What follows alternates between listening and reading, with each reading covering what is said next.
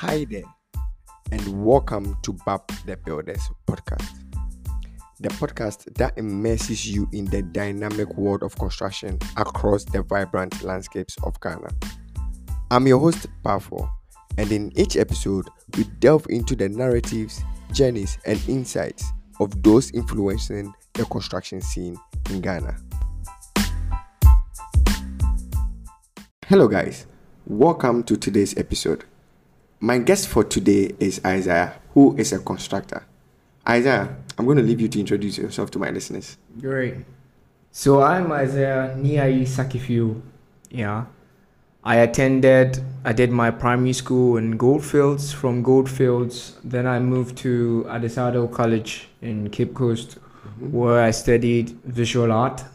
From there, I did a 3-year course there. From there, then I moved to University, where I did a 4-year program in BFA in Fine Art. With my BFA in Fine Art, I studied sculpture in specific. So I studied that so I did, the first year was a study of fine art, like painting and sculpture. Then from there, from my second year to my 4th year, I majored in sculpture. So at that point, I had to choose between painting and between sculpture, which one I would want to do. So I did sculpture. Choose sculpture over painting. Wow. Yeah, and there was this saying that, Charlie, sculpture is for men and then painting was for women. So there was that notion. So the that's funny thing is, I'm actually thinking about it. Okay, well, not necessarily for women, but I'm thinking about it and I'm like, painting should be easier, shouldn't it? Well, that's the whole point. It felt easy. So, I mean, I felt personally that if I even didn't do painting, I could paint after school. So, makes sense. That's how I thought. Makes sense. At that time. And then there was a lot of stuff with the sculpture that a lot of people didn't like. So, in my year, we were about 9 people just studying sculpture.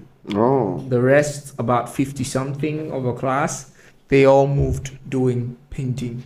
And you said you went to university in tech, right? Yeah, I did. And my BFA in tech, University. Yeah, in K University, basically. And we had only 9 students, like a whole government institution. Yeah, a whole class of 9 doing sculpture. So the solid 9. Interesting. Yeah, the solid 9. Yeah. Okay, so I guess basically you took your woodwork, or you learned your woodwork, or the ability to play with wood from that side, right? So basically, I didn't really do woodwork back in school. Back in school, I was doing sculpture. Isn't sculpture like basically carving things out of wood? No, actually, Old Marvel, sculpture goes beyond just carving of wood. Interesting. Yeah, there was something in my time called conceptual art. And then sculpture was based on conceptual art. So conceptual art, just a brief to my audience, and was about the conceptualization or the idea base that comes with your art practice.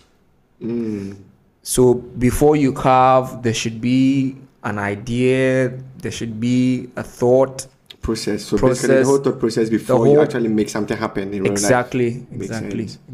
That's amazing. So then it makes the artwork not just about the sculpture work, not just about the idea of carving there, but then the thought that went into creating that piece. Yeah, makes sense. Yeah. Okay, great. I mean, I know our listeners will not know this, but I met you through a friend and in Kumasi, and I saw you basically your work, and then you basically built remind me, what's the name of the restaurant again? Los Barbados in Kumasi K University, which was amazing work. Yeah. You did really great with that. Thank you. And I would say, how did you get to that point where you were able to put out such great work? Yeah, so basically, this all started as a result of my finding my final piece of what I was going to use to complete my final year. So basically in Ken University, in your final year, you're supposed to come up with an idea, like a concept that you're going to practice till you complete. So basically, a lot of my mates, there was the freedom to choose from whatever material you wanted to practice with within your final year. Makes And I sense. decided to choose wood because I wanted to explore how it could blend in our space and the feeling it gave within a certain space. Yeah, so that's what brought me to working with wood itself, because then from there, so basically within my final year, I did a setup where I used wood. So you see, with these chilling spaces or with these open spaces, when you go to clubs, pubs, and all that, you have chairs, wood, everything done in wood, crafted in wood.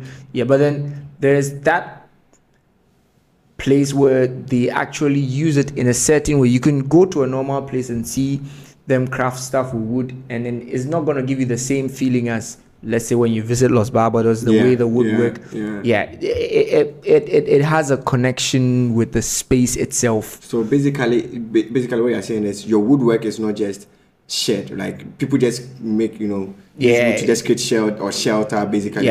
But yours is more of an art. It's like it has to connect with whoever is using it. Exactly, it has to connect with your inner self. Nice. Yeah. Okay, great. So basically I don't want us to go into like deep down this, because this will be a rabbit hole. But I wanted to, the whole purpose of this podcast is to basically dissect and then share with our audience, audience, like what it takes to put up a building and all the nuances in coming up with something in Ghana, right? And today, basically, when I met you, you mentioned that you were working on something somewhere in Kumasi, and I would like you to talk briefly about that, what you are doing, and then we basically have a deeper conversation as to how things are and stuff like that. So, what are you doing in Kumasi at the moment? Currently, it's all about work, and then I have my own personal vendetta. So let's go to the personal vendetta. Like, I heard you had land in Kumasi. So what are you doing there? Oh, where's the land and what are you doing? Okay, so my land is located at Lake Bosomtwe within Kumasi. Yeah. So there's a lake within Kumasi. A lot of people don't know there's even a water body in Kumasi. Yeah. For those who don't know, you can Google it. There's a big lake in Kumasi, for your vacation. So guess what? Yeah, there's a big lake in Kumasi. So that's where I decided to purchase my land. So I think I bought about 2 acres of land. And for the sake of listeners, it was actually 4 acres of land. Yeah, 4 acres. So about 16 plots. Okay. Basically, so for the sake of our listeners who don't know anything about land or acres, so basically, in Ghana, an acre is basically 4 plots put together, right? Exactly. So you get like a land basically in the dimensions of like 100 by 70 feet, right? And when they put 4 of these things together, it becomes an acre, right? So 4 plots become an acre, and he bought 4 acres, which is equal to basically 16 plots, right? So that's where that's come from. Yeah, and basically what my plots I bought at Lake Bosomtwe, the dimensions didn't come 70 by 100 like the usual dimensions. Oh, nice. So what was the dimensions? So the dimensions were 70 by 70. Why? I'm shocked, because I do expect that place to have like a much more bigger dimensions, because like, in town, people will say that like we have shortage of land, so basically 100 by 70, so smaller lands, right? And I do know that people are reducing the sizes of land these days and all, but I don't expect some place like Lake Bosomtwe to have a 70 by 70. I was even expecting like a 120 by 120 or something like that. So the deal with that place is it has to do with insufficient land, because everybody wants a piece of the waterfront. Yeah, so basically, even though there are no settlements there are not much settlements there in the place where I bought my land, but the problem is with the kin dealing with these chiefs, they're more like, okay, you gotta do something for me to see, then maybe if you want more, I could give you more. Yeah, but then basically the standard dimension they'll give you, so what they told me was Chenika in our local dialect, so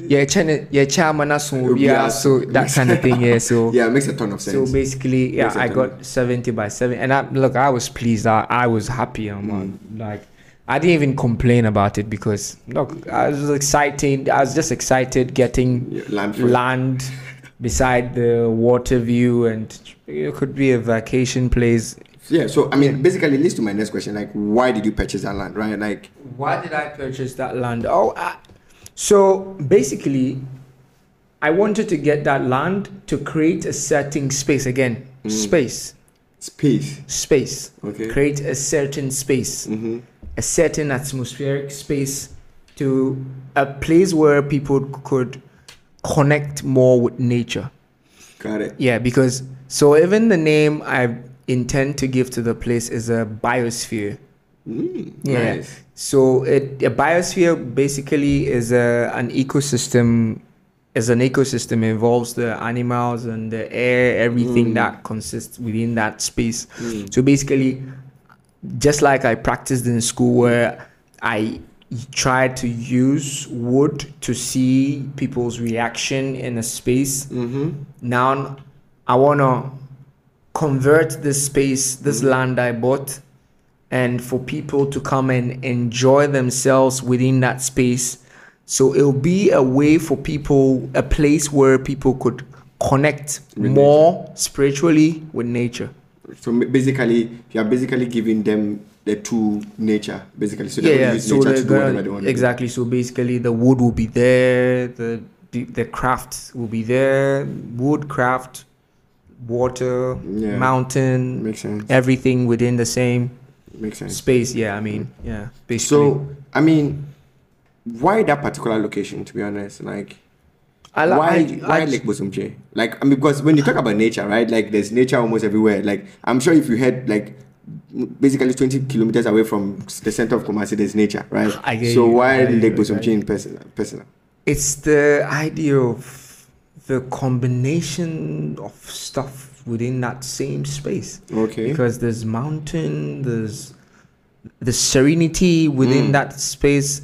The serenity within that space is just different. I mean, makes sense. The air, everything is natural, is virgin land. I mean, there's a whole lot.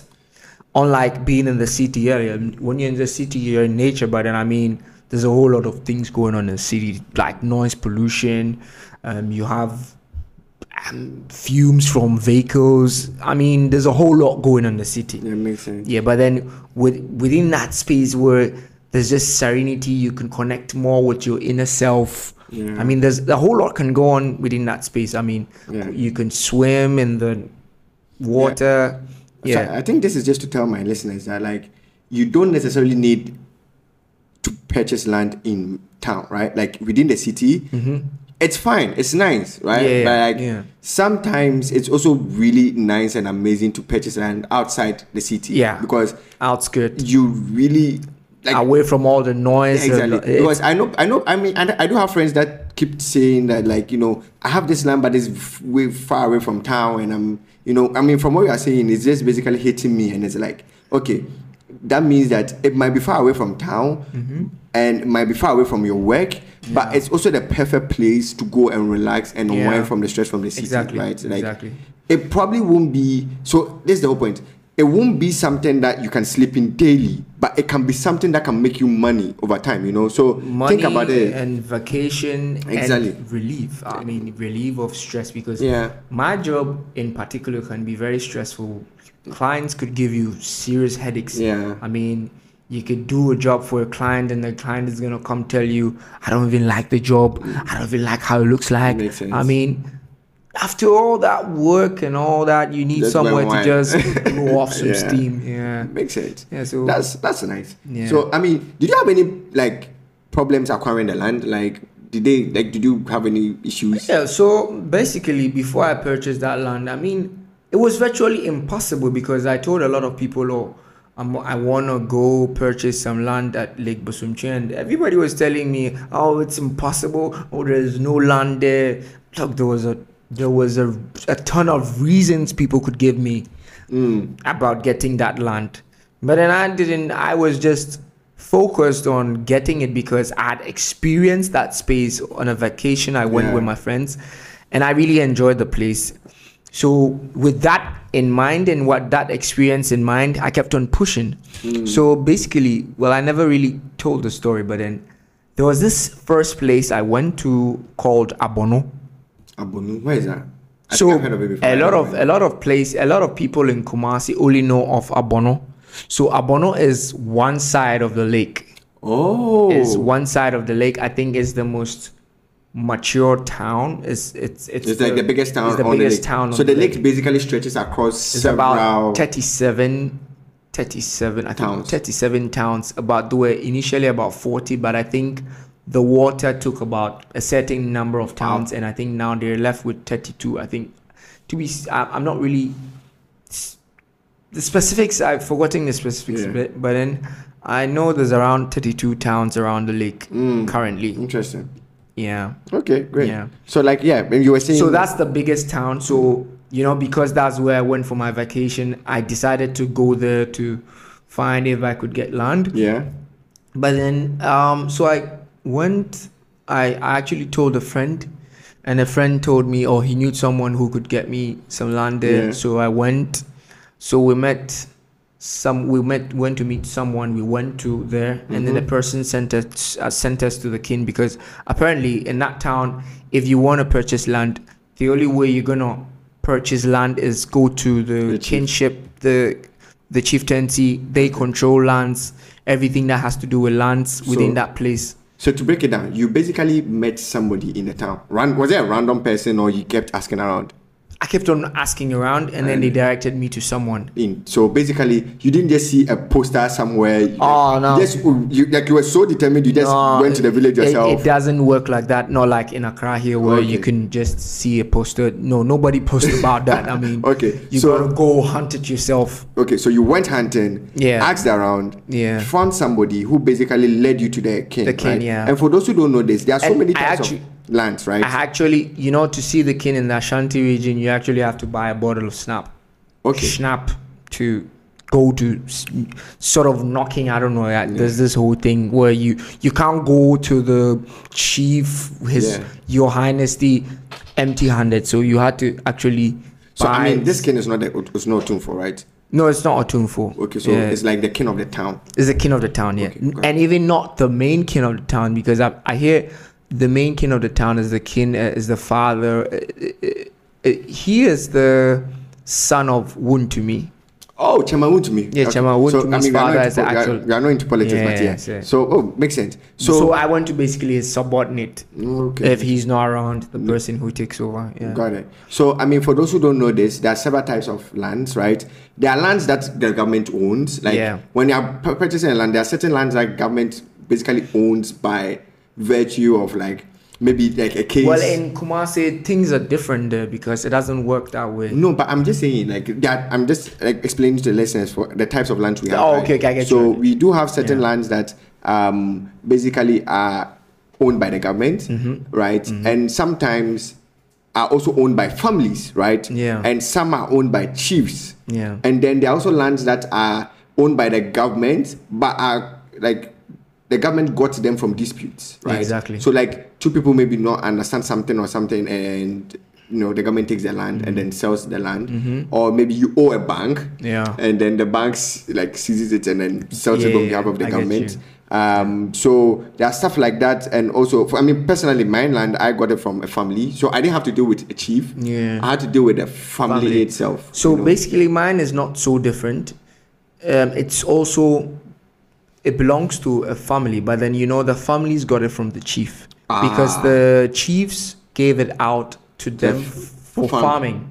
Got it. But then eventually, when the chief dies, then the family takes over. But then in Kumasi, the chieftaincy is so strong that when someone dies, there's gonna be always a new king, and then the new king reclaims back everything, and then makes sense. It always comes back to the stool. Makes sense. Yeah, the lands always come back to the stool. Makes sense. Okay, so you went to talked to this king and Yeah. you got the land. I actually didn't get the land from that place. That's where I began. Oh, That's where my okay. journey started. All right. Yeah. Got it. So where did you get the land then? Actually, when I got there, so they quoted a price, and I mean the price they were quoting was too high. So Do you mind sharing the price? So they were telling me at that time they were gonna sell a plot of land, which wasn't even a full plot, half a plot. Okay. For 40,000 Ghana cedis. 40,000 Ghana cedis for half a plot. For half a and plot. And was it like by the?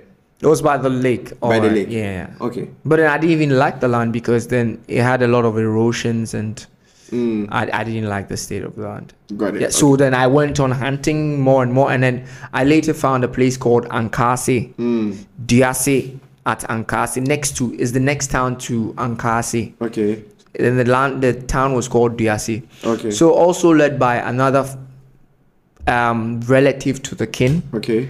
And that's where I got my plots of land. Yeah. But then I got 2 acres first.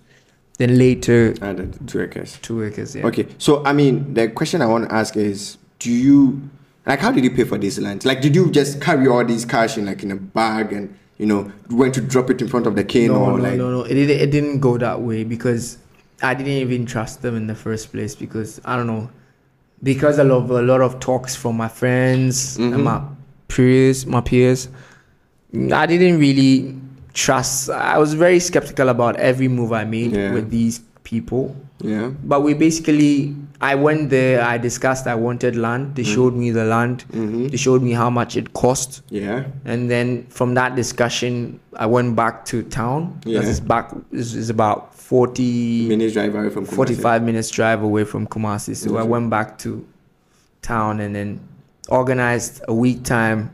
And then came back. So when you went back, you went with full cash? No, I didn't go with full cash. So they gave you a payment plan, basically? Yeah, they gave me a payment plan, but then basically the idea was to make sure everything was right before I made the final payment. Okay. So basically, what were some of the things you were looking out for, like in terms of it being a right land?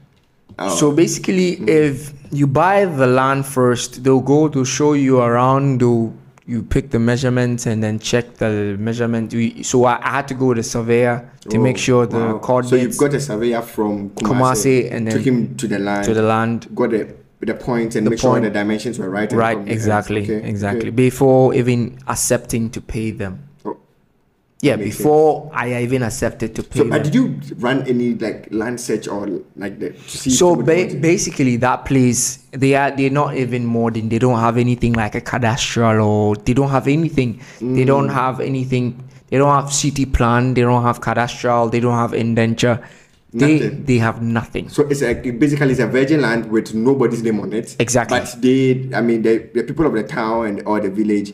And then the chiefs know who owns what part of it, basically. So basically, with that side, it all belongs to the king. And then the king reports to a bigger paramount chief. Okay. And then that chief reports to Utumfo. So that's how the system is. Makes sense. Yeah. Makes sense. Okay. Because, so now you basically got a surveyor to the land, pick the points, pick the sizes. What next? What did you do next? After he picked the sizes, the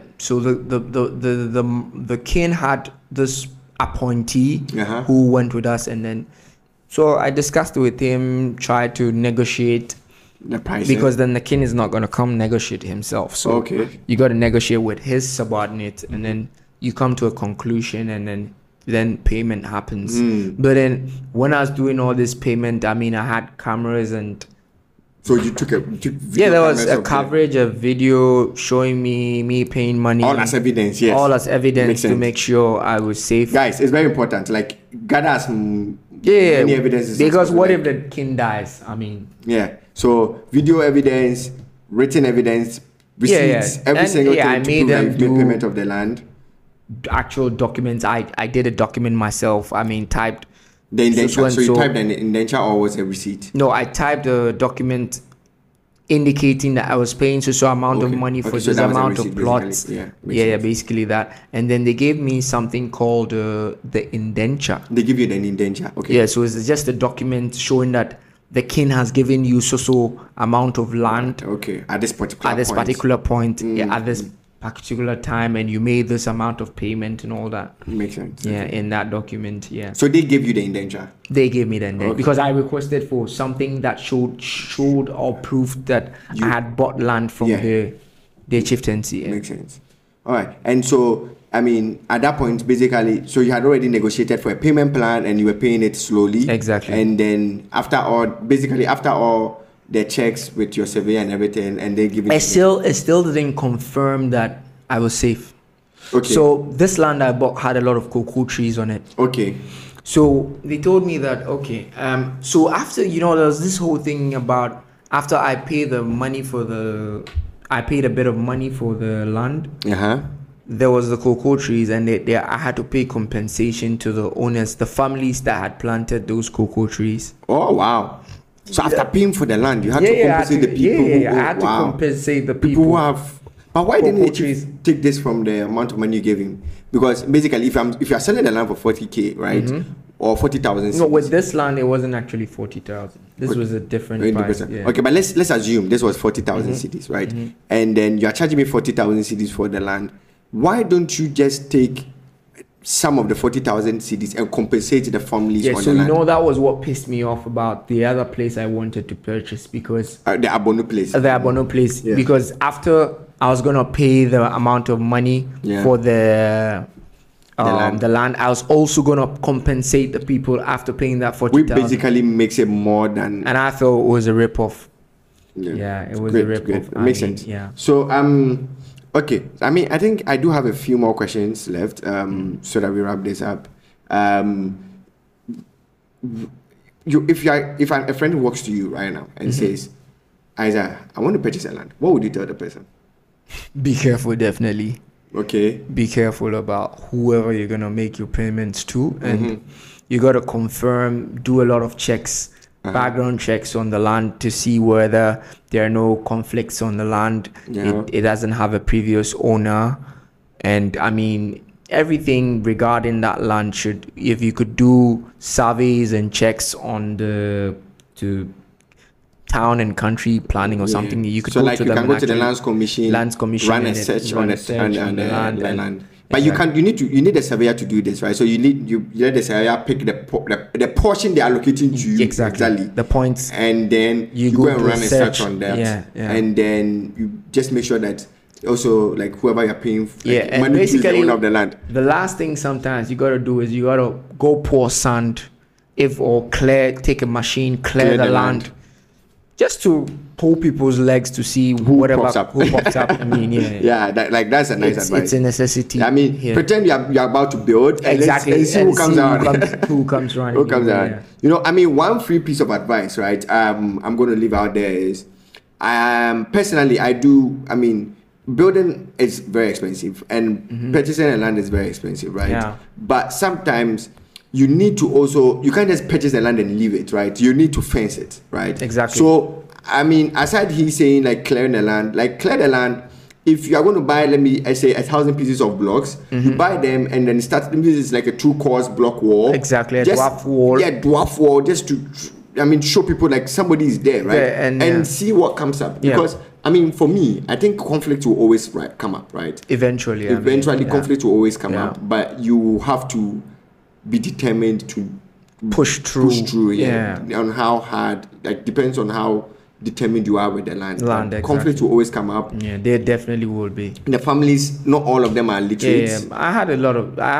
Even though nobody owned the land, I had issues with the farmers. Yeah, basically. Because they're literate, right? It's going to be tough. Yeah. Because you want to do this, somebody say, no, I want to agree. I got a dozer one day and just ram everything down. Yeah, ram everything. And I'm sure they were pissed. They were pissed, but I didn't care because I'd made payments at that point to the king and made compensation to the farmers. And so what was their problem? Some of them were like, oh, we should wait till they cultivate, they cut down their harvest. I'm like, no, I'm not waiting. I'm cutting it down right now. It's tough. Yeah, so I did a dozer in there, got everything down, and I was done. So I won't lie. It's not. You won't always come to purchase a land that will have all these things on it. But when you are purchasing land in a city or even outside the city where they don't have these things, you basically have to be careful, take your time, and make sure you have your money ready. I would say that don't purchase land, although you can purchase and pay things incrementally. Make sure that the moment of your last payment, you have enough to, put up a draft wall before you make your last payment. Exactly. And then have enough evidence of your payments too as well. That's also very, very important if you've not learned anything from this video. Yeah. And be willing to fight, because there's always going to be issues that come up with lands in Ghana in general. So be very careful, be vigilant, be willing to fight, and then have enough evidence to as well, and run as much search as you can. Yeah. And then you would have a solid land. So basically, if Isaiah has been able to do it and I've been able to do it, you also can do it too as well. Yeah. So purchasing a land is not difficult, it's not far-fetched, it's not crazy, it doesn't have to be in dollars, it doesn't have to be crazy amounts. Yeah. And yeah, thank you very much for listening to this episode, and thank you very much, Isaiah, for being on my show. Thank you.